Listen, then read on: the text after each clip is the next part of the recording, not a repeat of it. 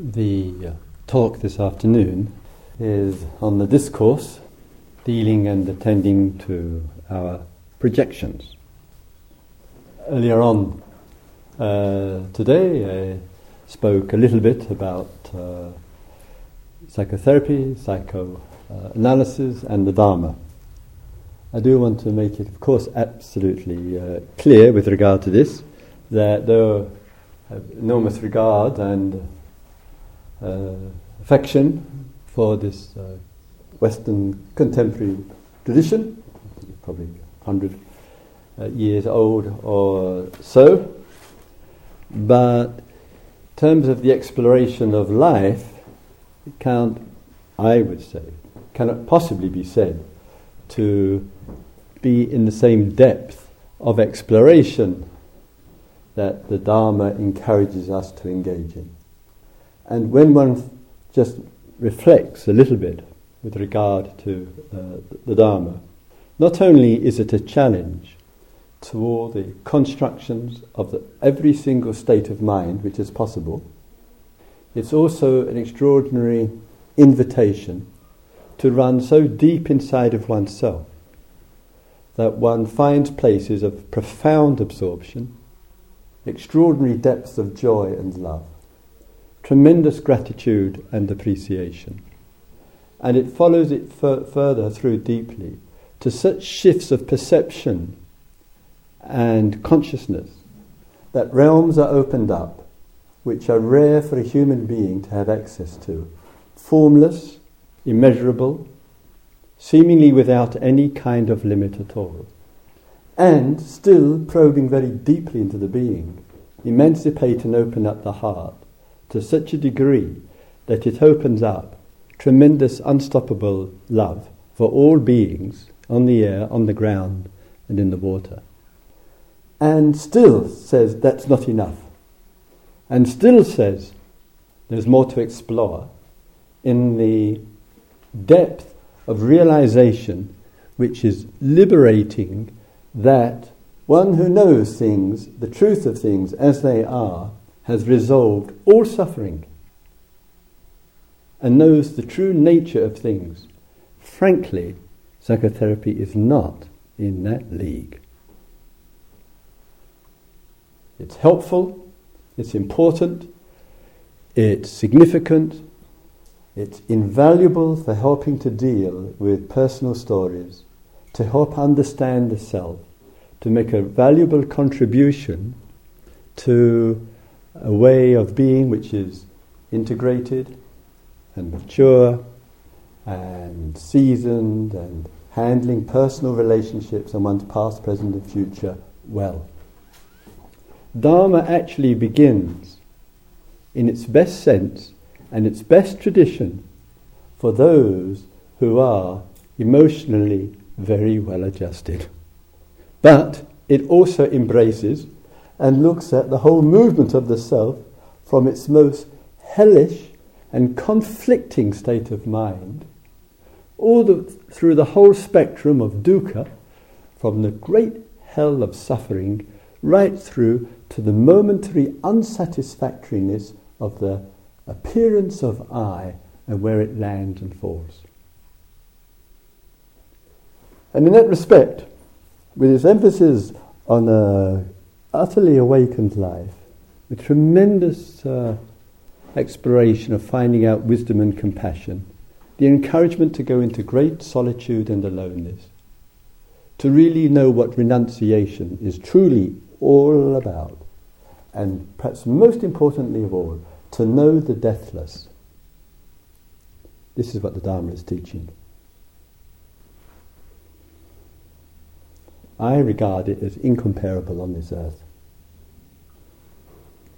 And it's not the responsibility, nor is it the duty, nor possibly the access, in many of the conventions of our great army of counsellors who do wonderful work, priests and rabbis and psychologists and therapists, to be able to point to what I've just spoken to you about.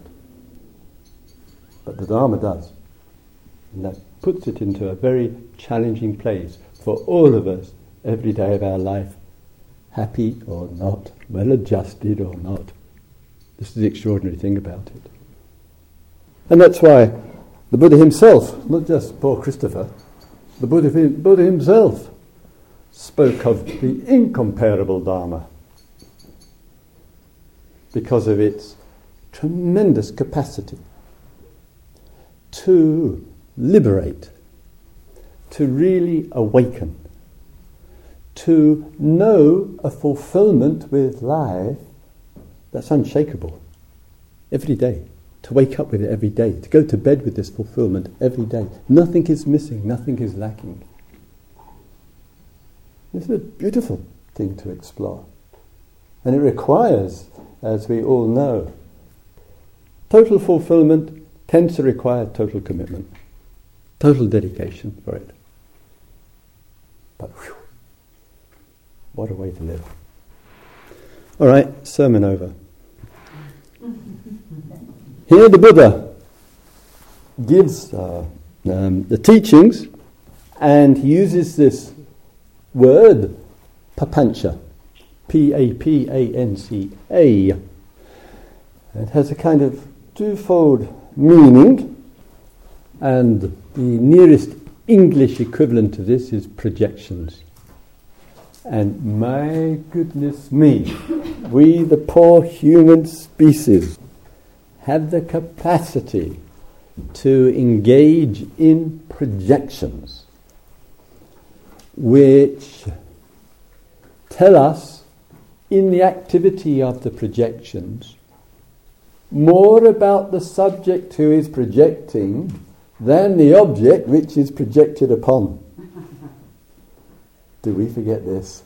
Oh, do we forget this? Do we pay a price for this? And does the poor object or person or place or situation have to bear the weight? And this poor world that we're living in is, as it were, living under the weight of projections, as it were. And wonders, what is the dynamic that goes on with all of this? And this discourse of the Buddha, just remember, this was given 2,500 years ago. Even if it was never spoken, certainly around 2,200 years ago, it was certainly written down. There's mountains of evidence to show that. Whoever put this to there had some extraordinary insight. And as I've often felt with the text for a moment or two, with all the depth in the text, nobody could have thought this up.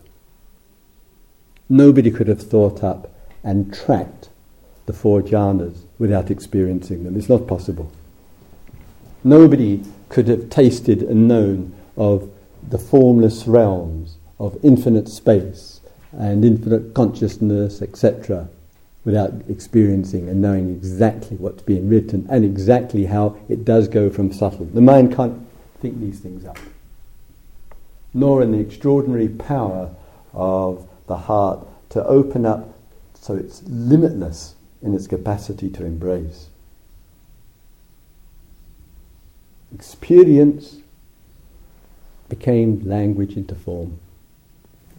Someone, or some time ago, had such realizations wanting to share it with humanity. And when one reads the text, with a few exceptions, perhaps cultural, perhaps social, I don't know, but the body of it runs through profound experience, again and again. And the deeper one goes, the deeper the authority of the experience. So in this one, it's exploring at different levels this whole movement in the inner life of projection and how that happens and what's going on with us. And remember, all the teachings, to repeat a little bit, is a contribution to waking us up, to seeing clearly, to coming out of the transfictions of I, me and my, and therefore making a shift to seeing things dependently arising in a process. And that is to come out of the I, me and my. And so, good talk. As you can see, I'm a fan of this talk. Begins with papancha, this projections, And there are three primary areas that it tends to manifest. And it's up to us in being interested in what the hell is going on with our inner life and the state of it, to take tremendous notice of these three areas. First one is the relationship that arises to that which comes to our senses or to consciousness inwardly. It's called a sight, a sound, a smell, a taste and a touch, and maybe a feeling and thought inside. Once it has arisen and touched us, Papancha can have a field day with it. Projections can have a field day. That means it can grow, mind can go crazy once any object has touched the senses. And this meeting drives the world mad. So, there is what is out there. There is the bare object. We use eyes for a moment. We see something or someone. Could be the pilgrimage to the shopping mall. Could be a beautiful woman, a handsome man, the nice house in the countryside. Whatever it could be, doesn't matter, does it? And the raw event is the meeting of the colours, the bare impression upon the eye, and almost immediately a perception rises. It recognises it. And the colour, the perception, and the feelings there. What does the mind make of it? And in that meeting, that engagement, what's out there is essentially the raw material, the bare actuality. But it's not cold. It's not a nothingness. It does have the potency in the interaction to generate, let's say, a pleasant feeling. If I open my eyes and I see lovely colours and nice people or whatever it might be, the experience is definitely pleasant. And the pleasantness is through the interaction. I may be a pretty cold-minded meditator,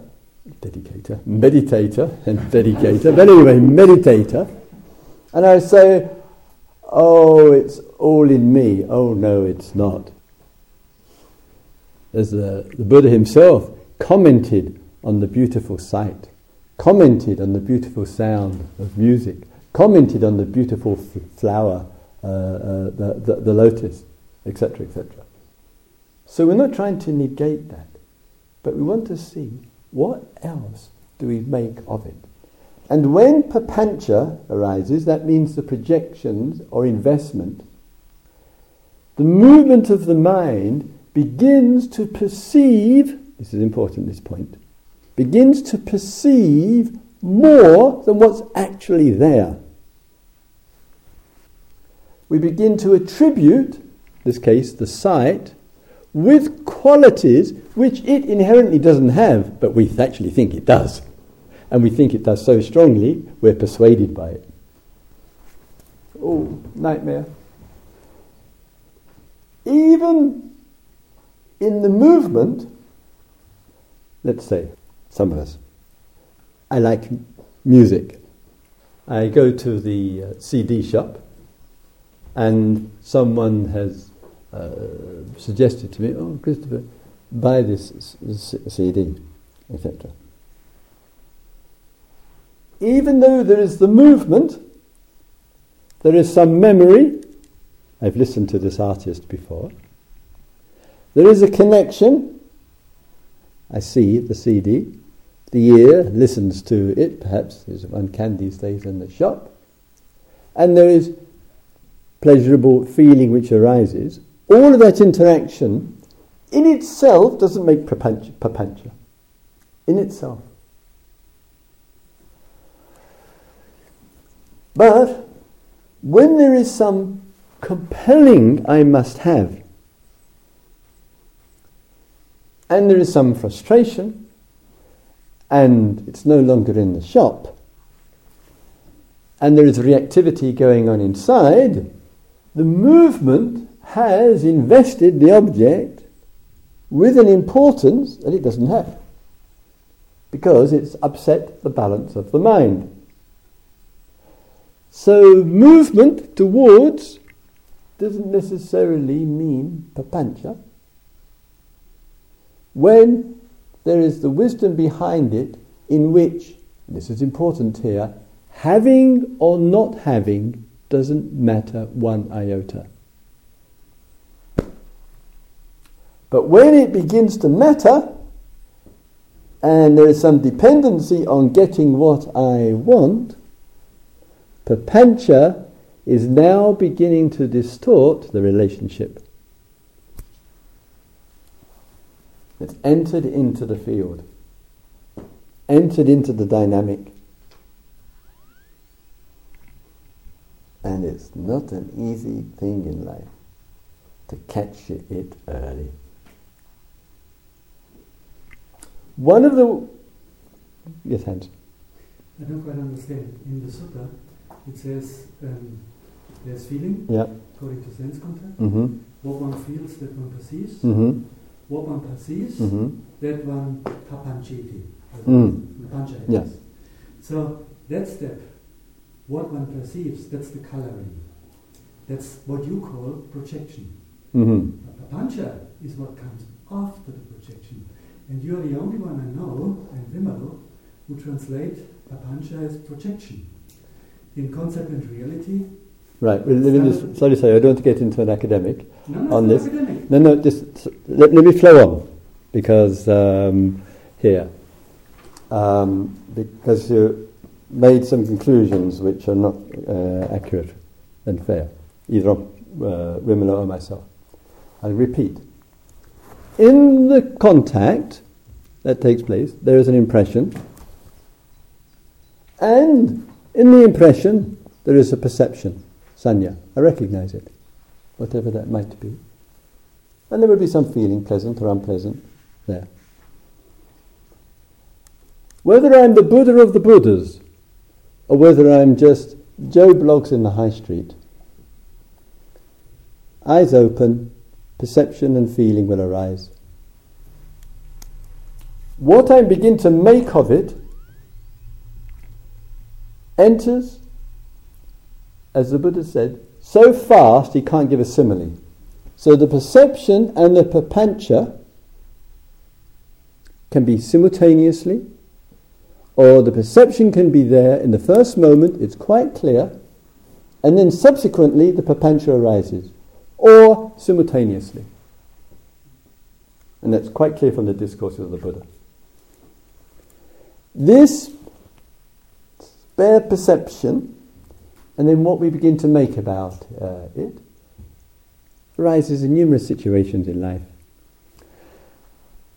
And it's an extraordinary exploration, because when we hear of yoniso manasikara, wise attention, it really is an encouragement for us to see if we can be clear at the point of contact.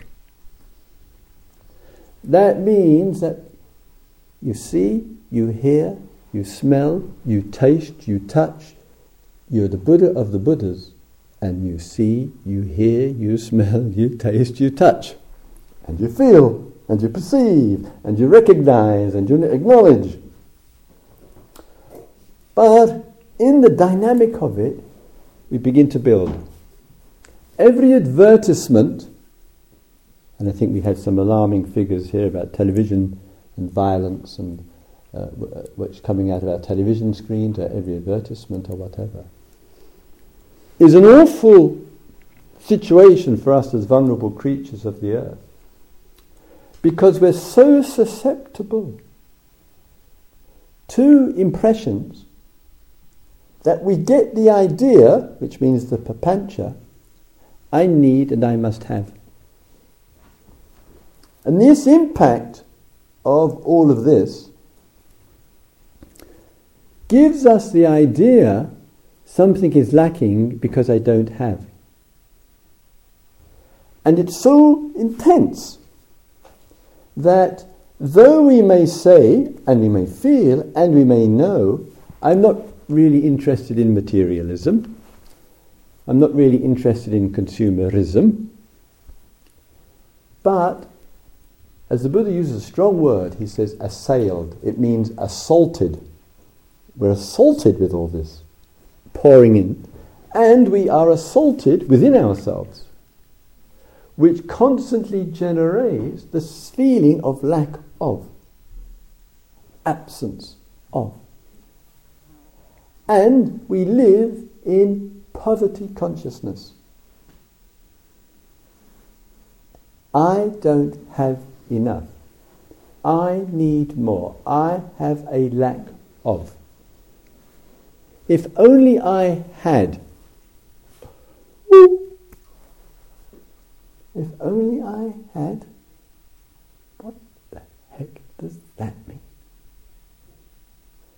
And the movement that goes on, or the papancha, that one's life could be lived being driven along towards having and getting, it could be called getting love, getting attention, getting goods, getting prestige, getting position, getting authority, whatever. And we could be driving ourselves along in this way, not realizing we are in the spell of projections. We are in the spell of the proliferation or the production of lots of thinking that if I secure this, it will fill this hole. Unfortunately, what was that term that you used in education? An empty bucket? Empty bucket theory. The empty bucket theory. Well, this is the empty bucket theory as well, but in this empty bucket theory, the bucket's got a bloody big hole in the middle. And all the attempts to fill our life up to get what we want, it goes in and it goes through, and we still feel empty. Not in any healthy way. The life becomes an empty life. Constant searching for satisfaction, trying to get something to fill the hole, and the effect of it is unfillable because there is a hole in this bucket.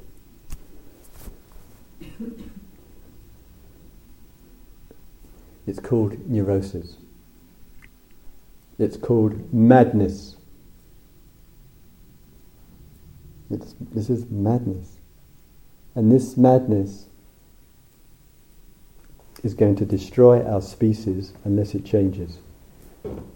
This madness of papancha is going to destroy Mother Earth and all sentient beings due to investment in objects with features, with characteristics, with what is not there.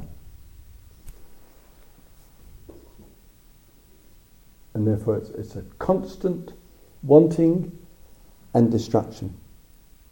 Wanting and destruction. And it's gone berserk. And we, the affluent, we, the privileged, we, the hads, have a particular responsibility to look at this. It's an extraordinary thing. All on papancha. Nothing else. Individually, collectively, socially.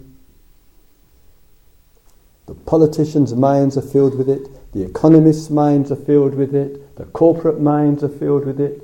All telling us growth, growth, growth, growth, growth. And never looking at the resources, never looking at the capital called Mother Earth. It's all papancha. It's a merciless projection. And it takes something to look, wow, what's my part in all of this? Another area which goes with it Rather a hard talk, but sometimes better. There's a second area that goes with it, is with regard to views. Views, my God, views and opinions. And the way this tends to, I think, show itself, because we want to look at views and sometimes the proliferation, the production, as I said earlier, of thinking. But one of the ways that it shows itself for us is sometimes we have to look at the view and its consequence. One thing, the view and its impact, the view and its consequence. Sometimes we have to look as well at the view and the relationship to it in the form of holding. And this is a difficult one. Quite often in the beloved, nice Buddhist world,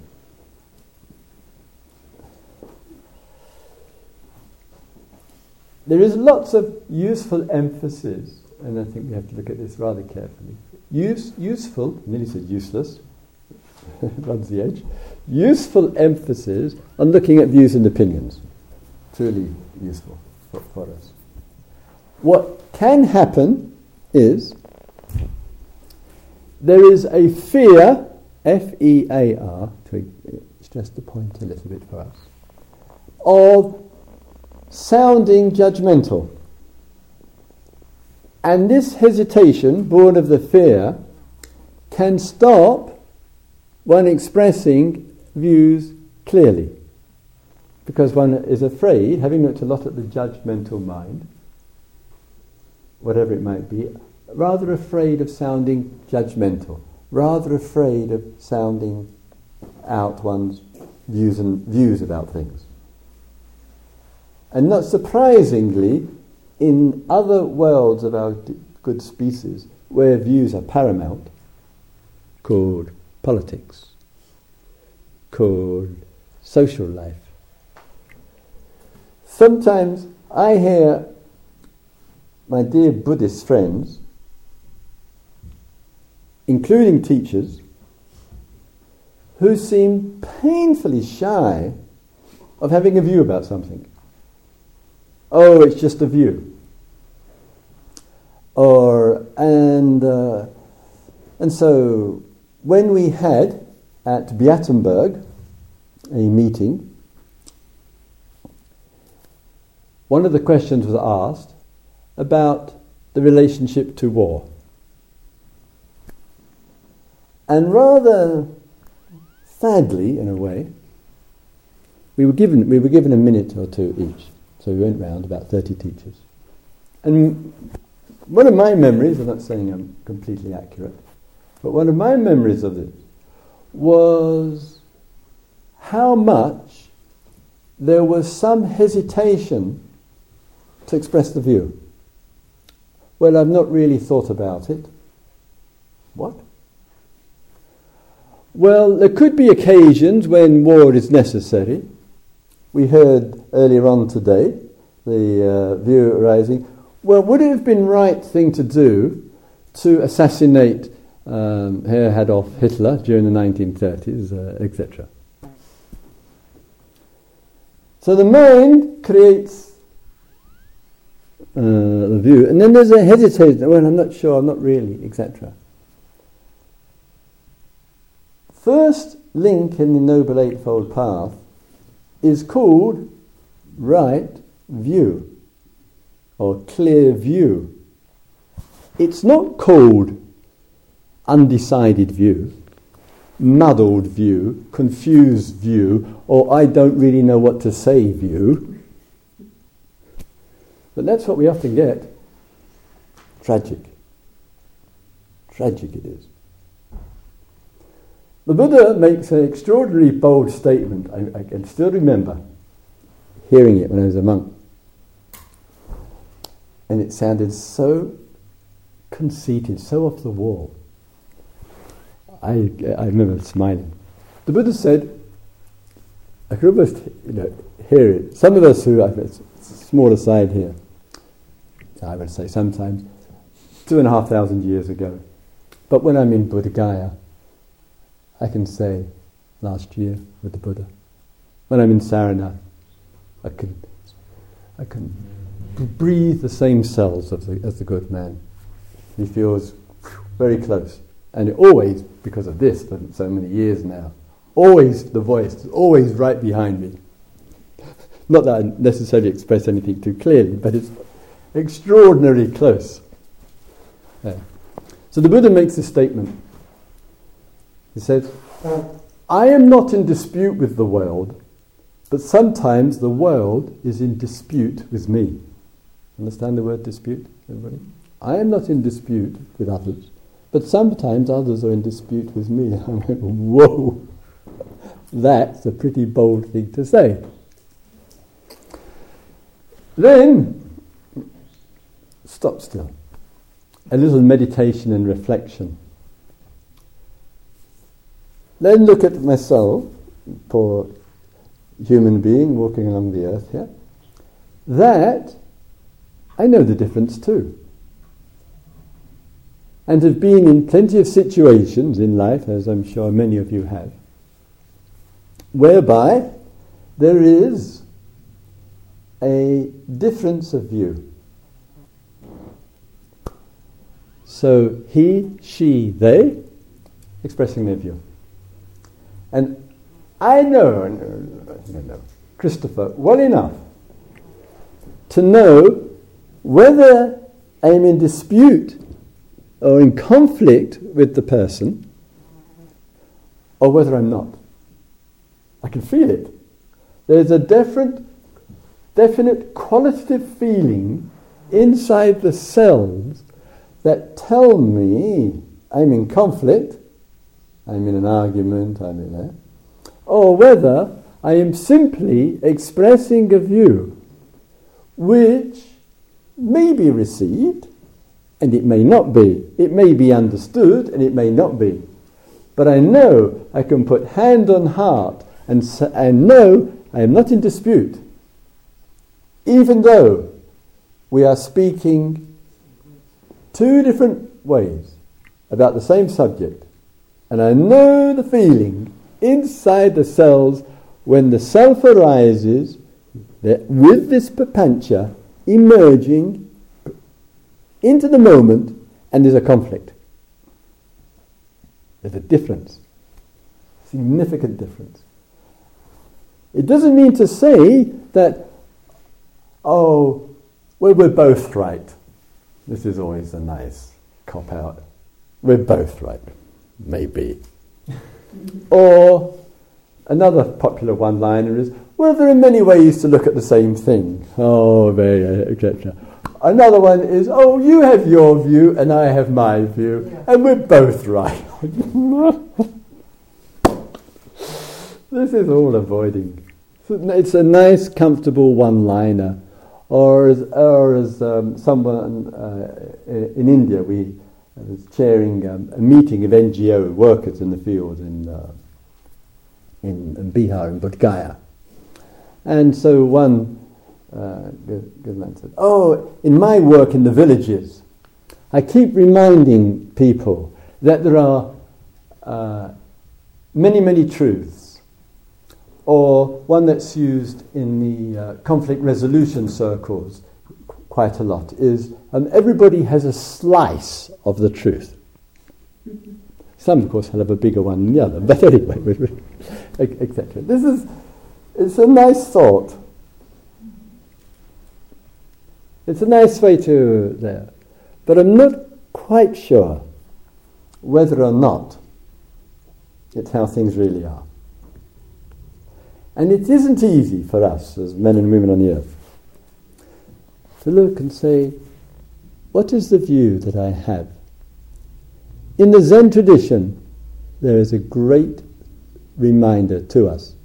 The Buddha has also used it, but the Zen tradition has recognized it. It's called original mind. Original mind. Someone says to us, sometimes, our friends are the biggest pain in the neck in our life. Our friends. Because friends have this alarming habit of telling us what we want to hear. And the Buddha said, this is no friend. So you've probably noticed, you want to do something. You want to start something fresh on you. And who are you going to talk with? You're going to talk with your friends about it. And the friends know you, because that's what makes a friend, isn't it? There. So the friends may say, I wouldn't do it. I wouldn't start it. You've done this before. You've tried this before. And it didn't work out, whatever, we got into a problem. I just wouldn't do it. So this is the external voice. It's a friend which becomes the voice of authority. It lands inside.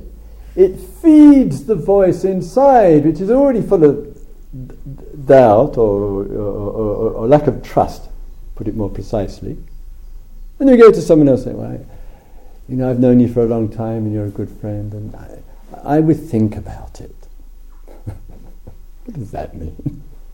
I would think about it? When has thinking made any difference to anything? More papancha. So that voice then gets internalized as well. Put it with our own inner voice, and there is the lack and absence of trust. And then we settle for the view, that they're right. They know me. It's probably not the best idea. What about risk? Either, if you and I live under the spell of the past, if you and I live in such a way that we're just being shaped by our past, it was like this, I was in this relationship like this, or I was in this job like this, or I shouldn't get into anything similar. If I live this way, I'll never know original mind. How could I? I'm living with the view where my past is the determining factor for my present. What a view. Whoa. And others, my dear friends, bless their dear confused hearts, keep me locked in. The Buddha said, a friend is not one who pleases.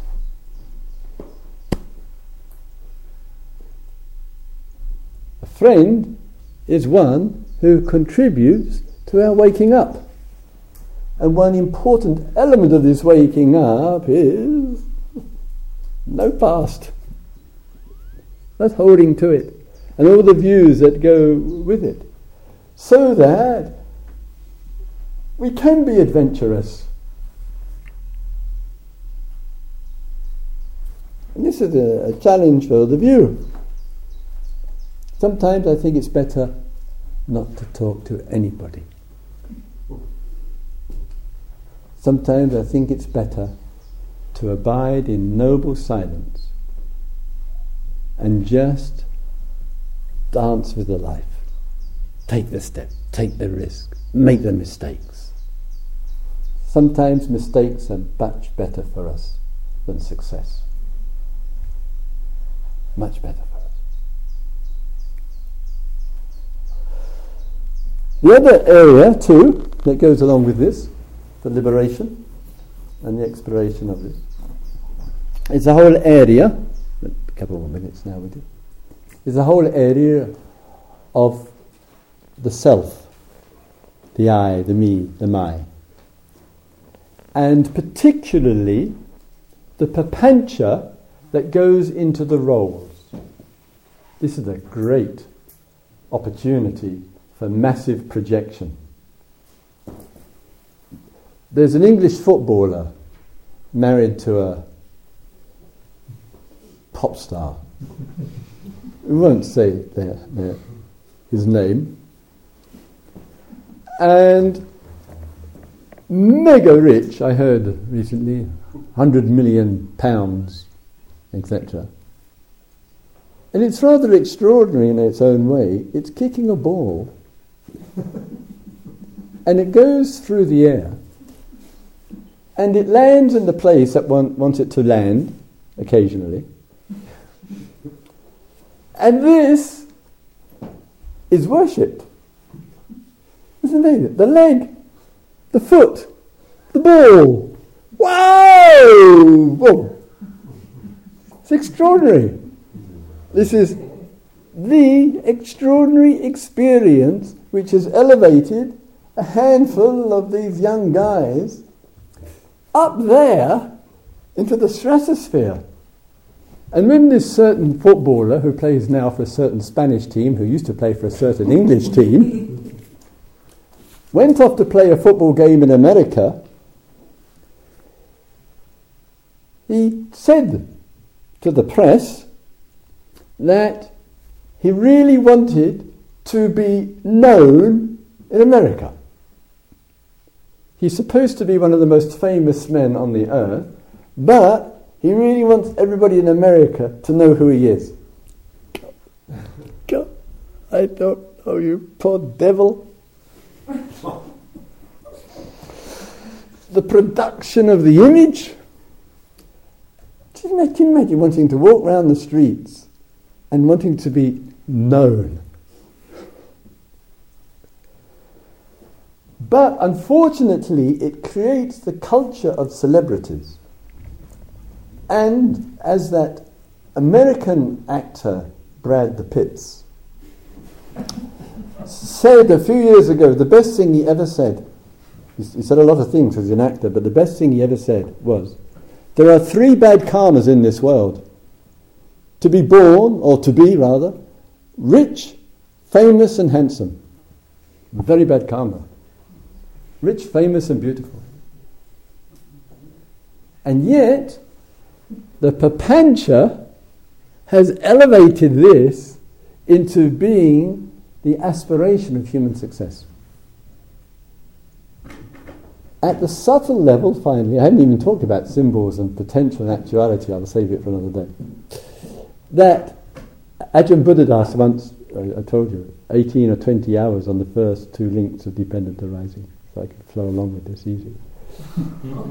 But I promise you won't be here till tomorrow morning. That we also, in the identification with the Papancha, easily build up Papancha into the I, and especially with our roles. And we either build up in conceit of one form, or putting ourselves down in another way. This is Papancha, building up and putting down. Or with others. And it's not an easy issue with life, with the kind of roles that you and I have. To be able to see it not as who I am, but just an activity which others describe or oneself in the moment. You see the difference? If I say I am A, then I can be building up and putting down. That's ego, pride, arrogance, putting oneself down, building oneself up. If I see role is simply a word to summarize an activity.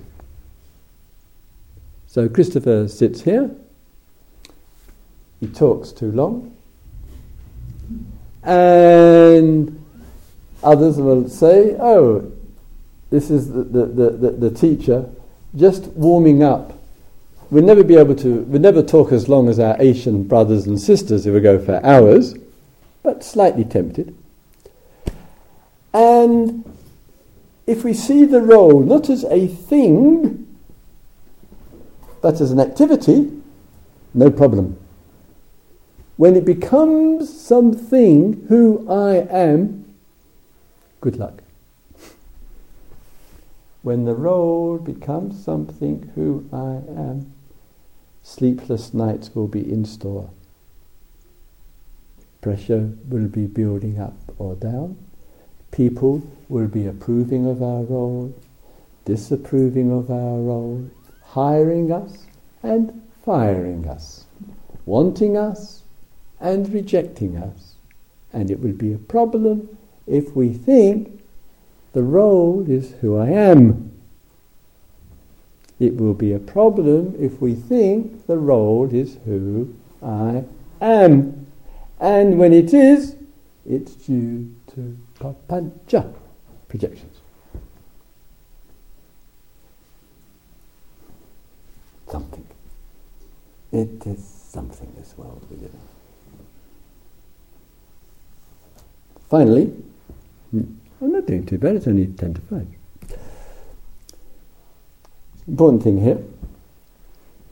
When I look at the world around me, or I look at the inner, and particularly with regard to the inner or the outer, I may see something which is actual, the bare event. The beautiful thing about being in touch with the bare actuality, really observing it clearly, really whatever it might be, could be looking at a single leaf, just for that connection as we heard earlier. It could be just be taking notice of something which is around us, really giving it the fullness of attention. The beauty of looking with mindful, conscious, full attention, it does two things.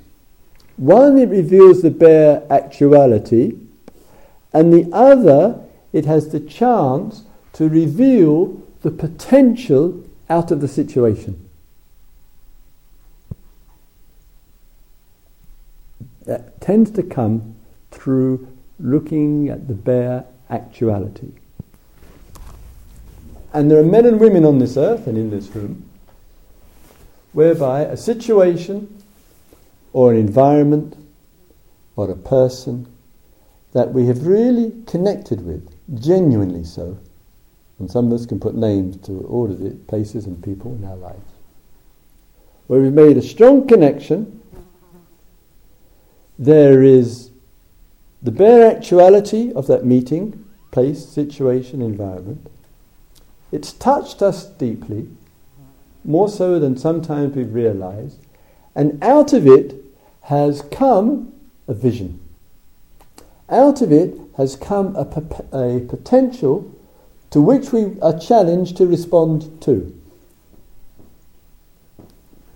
That actuality and that potential for its actualization, I'm living a certain life, something or someone has really touched me, I make a change, I see the potential, I know it's going to be a great challenge. That whole movement does not have to carry any papancha. The Buddha was under the tree. Great insights, realization, looking at the issues of life. Then the vision to serve others, to share this with others, and in the moment afterwards, I can't remember the two Pali words, but in the moment afterwards there was some doubt. Oh, it's going to be too difficult. I know the feeling. I won't understand. What's the point? And then he said it would be tiring and irritating. Tiring and irritating to take this incomparable Dharma and make it available to others. Tiring and irritating. So, if the Buddha, in the huge wave of bliss, dare I use the word, enlightenment, awakening, realization, profound discovery, can have some doubt right after the event, what to say of you and me? See what I mean? So to imagine, the vision comes. I see the potential. I'm responding to the potential. I see it as clearly as I can. I don't think it's charged with all these projections and proliferations of thinking. Even with all of that, still the thought can come, should I? Is it worth it? Should I take the risk? Will it work out? If the Buddha can have that thought, not 5 meters from the Bodhi tree, I think we can allow ourselves to have it as well. Why not? Do we then wait for someone to come along, this Brahmin, and say, look here, Sid. There are some people around with not too much dust in their eyes. And right. Look, we may not find. Somebody could have come up to the Buddha and said, yes, mate, you're right. It would be tiring. Don't bother. Just hang out under the tree and rot, etc. So we have to listen inwardly and outwardly, and hopefully out of that, actuality and potential can actualize itself. Beautiful. With the doubt, with the uncertainty, may be worthwhile spending one's whole life dedicated to something. It may be such that one never sees the real benefits or fruits of it. So what? And all of this is part of the challenge. Otherwise, we'll end up as good Buddhist meditators, sitting on our backside on endless retreats, seeing things as they are, seeing the actuality, and not realizing the potential. That the vision doesn't flower and emerge out of us.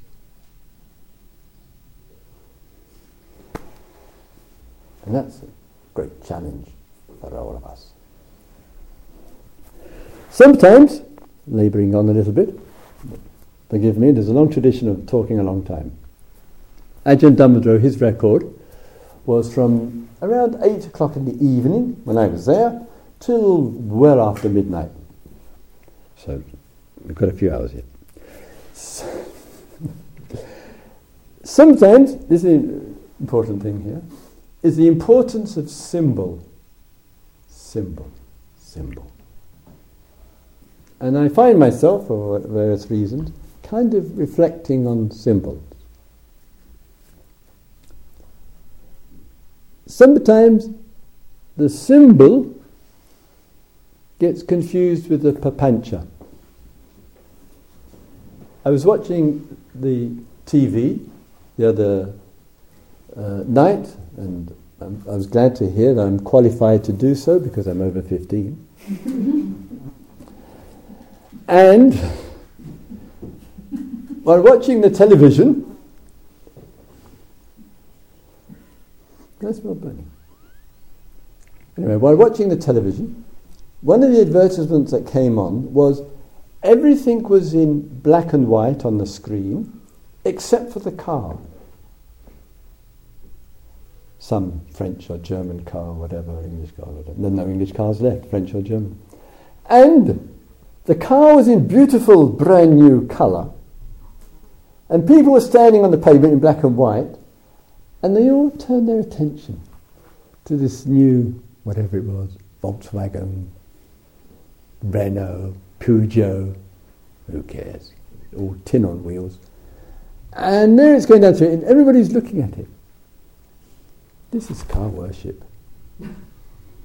This is nothing but car worship. And upon which there's a great deal of projection.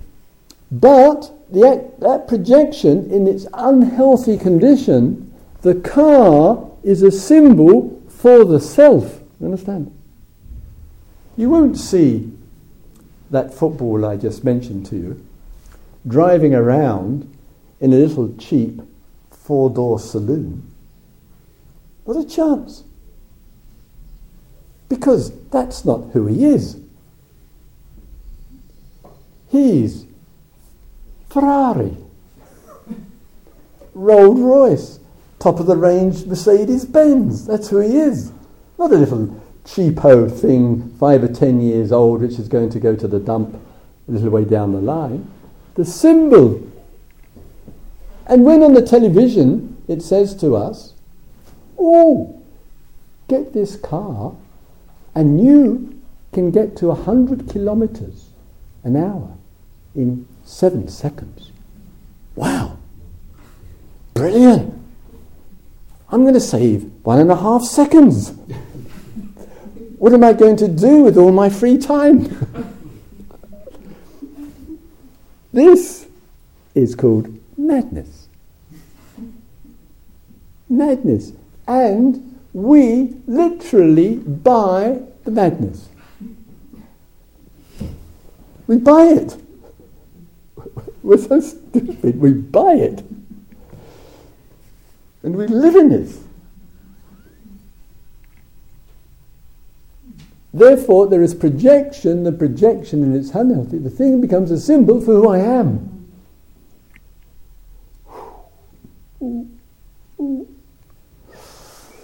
Painful. Painful. Affirmation from the object. Called the person. Called the fans. Called the neighbours. Called the car outside my front door. Ooh. But could it be, in the exploration of this, that sometimes in life the symbol inspires?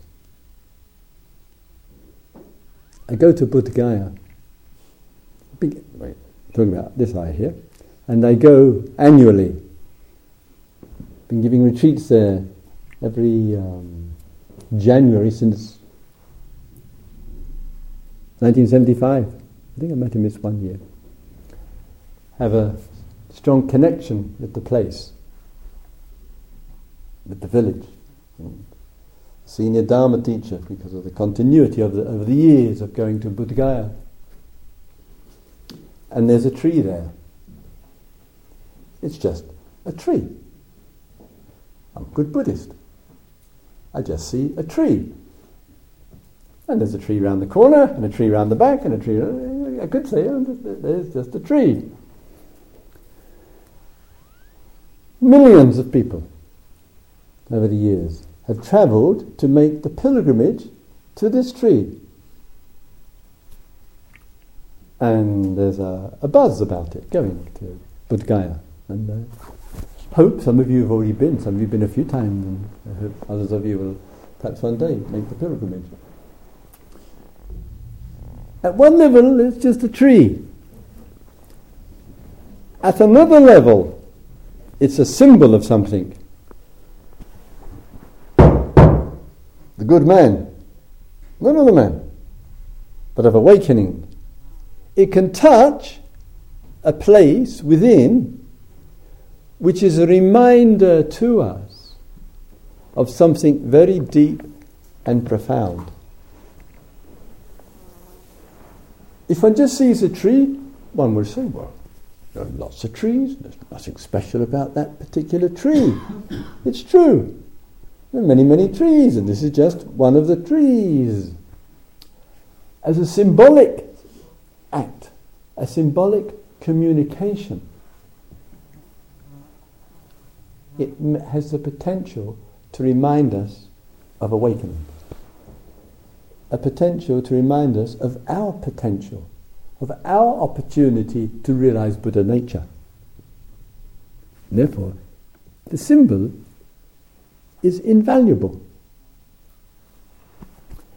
In 2 or 3 weeks, or no, a little bit longer, we make the walk, the yatra, the pilgrimage, for 14 days in France. There is the bare event. 200 people, silence, single file, 3 hours in the morning, 2 or 3 hours in the afternoon, etc.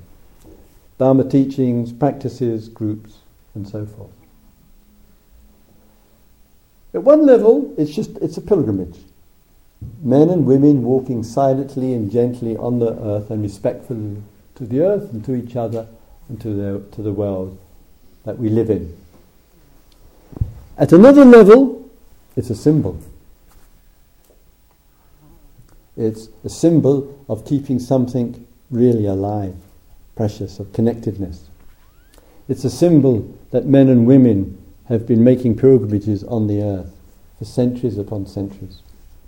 It's a symbol which represents something of dignity and presence and quality. It tells us of something. And this means that there's the actuality of events that take place and also what it represents. It's a symbol. And I think in this world and in our inner life and our outer life, to see things as they are is, of course, to acknowledge the bare actuality.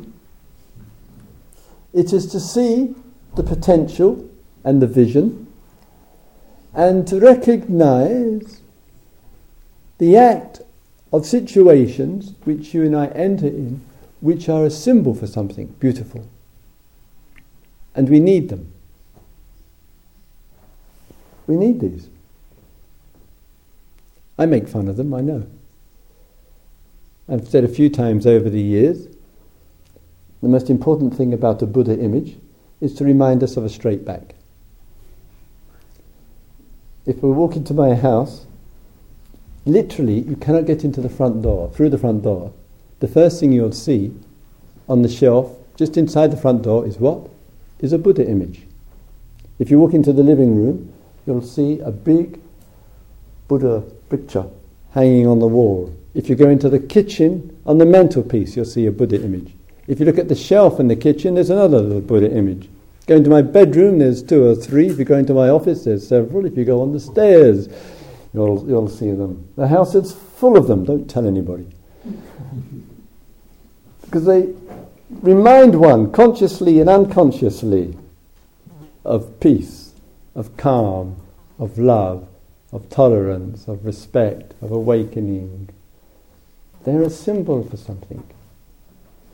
But we mustn't forget that in the bare symbol, it's no use just leaving the symbol there. It's to deeply remind that it brings some kind of response out of us. Bare actuality, vision, and potential, symbol, and being clear in ourselves when papancha has entered into the field of life, which distorts it, either through projecting onto objects characteristics which they don't have, which is one, projecting onto views and opinions, which generates conflict and dispute, or generating onto self, where we're building ourselves up and putting ourselves down.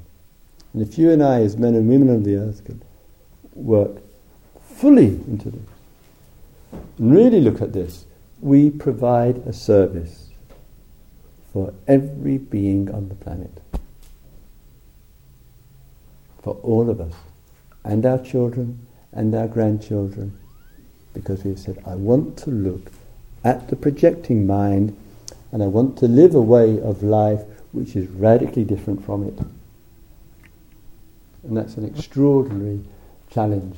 And I hope all of us will listen to this voice of authentic truth and engagement, and not find ourselves submitting to the kind of voices which stop us from taking risks, the kind of friends who really don't really trust us to embark on something, so that we listen inwardly to that the voice of the Buddha.